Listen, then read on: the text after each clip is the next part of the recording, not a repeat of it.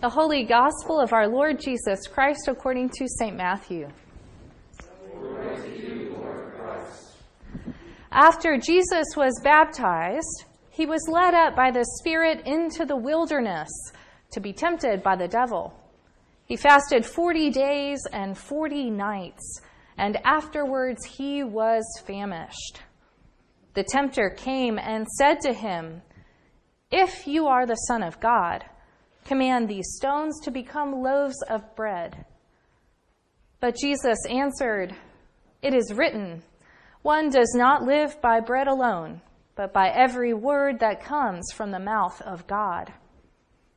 Then the devil took him to the holy city and placed him on the pinnacle of the temple, saying to him, "If you are the Son of God, throw yourself down, for it is written, he will command his angels concerning you, and on their hands they will bear you up, so that you will not dash your foot against a stone."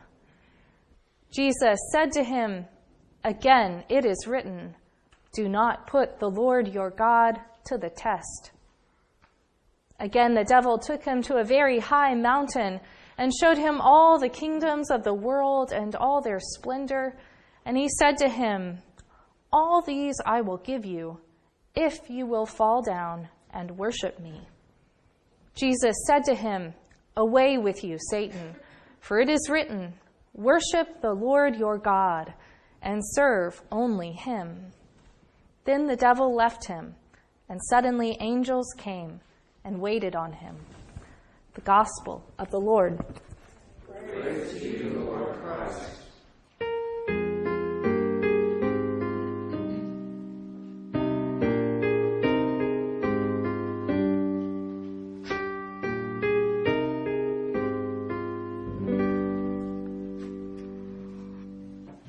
May the words of my mouth and the meditations of all our hearts be acceptable in your sight, O Lord, our strength and our Redeemer.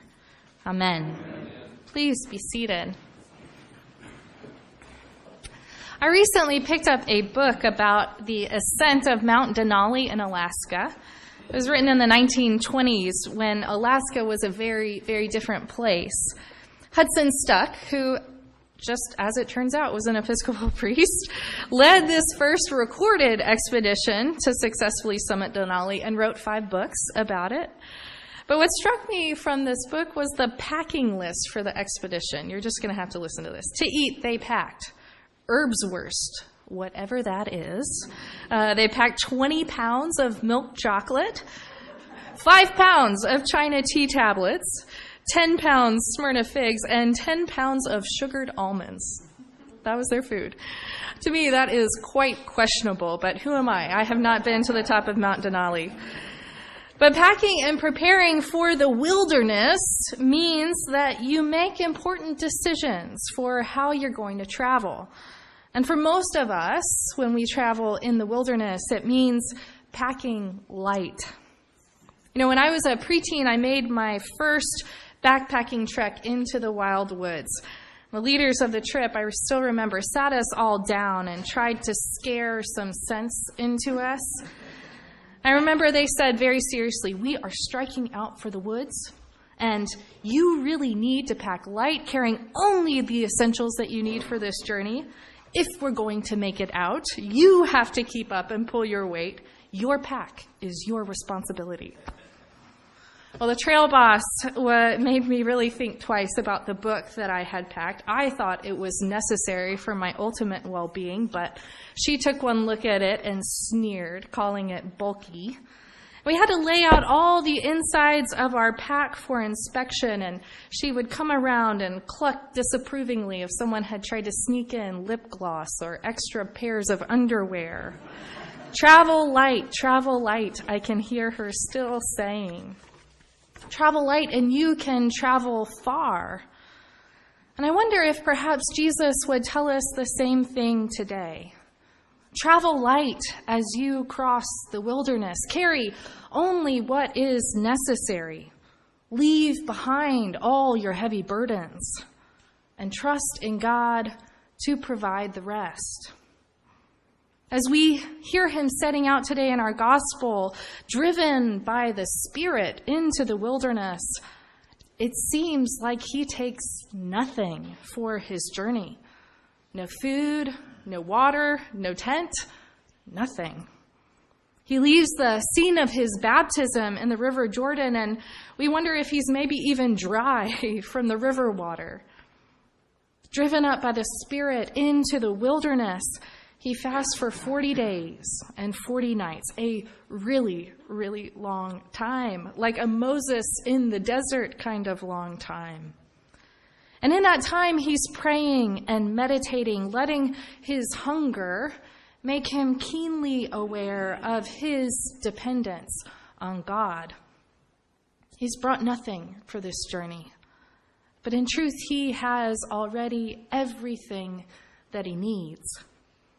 Because he came ready, fed by Scripture, sure in his identity as the Son of God, and with faith in God who, just before his baptism, said, "This is my Son, my beloved, and with him I am well pleased." You see, Jesus travels light because he has exactly what he needs.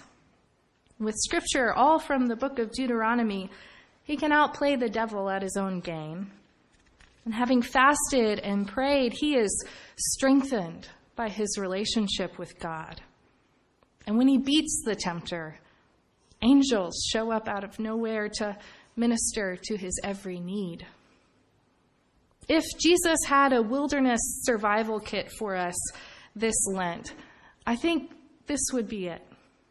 Prayer, Scripture, reliance on God. Because that is what gets us through every wilderness that we encounter. And honestly, this survival kit is what gets us through all of life's ups and downs. Because traveling light means traveling far. And we have a long way to go with God. So maybe there are things that it would be better for you to leave behind on this leg of the journey. And as you pray today, maybe imagine laying out all of your spiritual backpack with Jesus. Take time as you place each item and lay it down. Take out fear. Put it down. Take out anxiety. Lay it aside. Take out resentment. Take out self-righteousness. Take out self-loathing. Take out insecurity. Take out all the sin that clings to your heart and travel light. Put back in your backpack that wilderness survival kit. Put back love and prayer. Prayer has this capacity to expand within us and make us feel a love and compassion beyond our ability. Prayer can shift our perspective and open us up to new possibilities.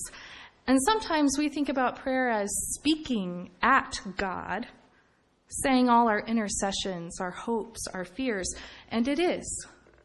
But prayer is first and foremost listening for God. God is speaking to us all the time. So prayer allows our souls to receive God's message of wholeness. Make sure you pack prayer in that backpack. Next, put in Scripture. Pack in your Scripture. Like Jesus says today, it is food for our journey. And Jesus had memorized these passages from Deuteronomy that countered each word of the devils that he encountered in the desert. So the word of God nourishes us. It nourishes our souls when they are parched. It reminds us of God's promises to us.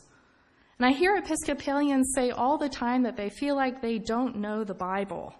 But the truth is our prayer book is almost all Scripture. You know more than you realize. So find yourself a good commentary. Be curious about the Bible and feed yourself with Scripture, because you'll find it brings hope and resilience when you need it most. And truly, this is all you need for your journey, because God will provide the rest. Like those angels that ministered to Jesus in his time of need, God's life-giving presence is the foundation of all our being. That presence is every breath that you take in and every bit of life as you breathe out. So this Lent, practicing letting go of all your burdens opens your souls, opens your hands to receive the gift of resurrection life that God is sending to you in Jesus. So this Lent, our spiritual disciplines call us to look at ourselves clearly, to repent and let God's Spirit dwell richly in our souls. So unpack all the unnecessary stuff holding you back, because all you need is this spiritual wilderness survival kit. So travel light, my friends. In the name of the Father, and the Son, and the Holy Spirit. Amen.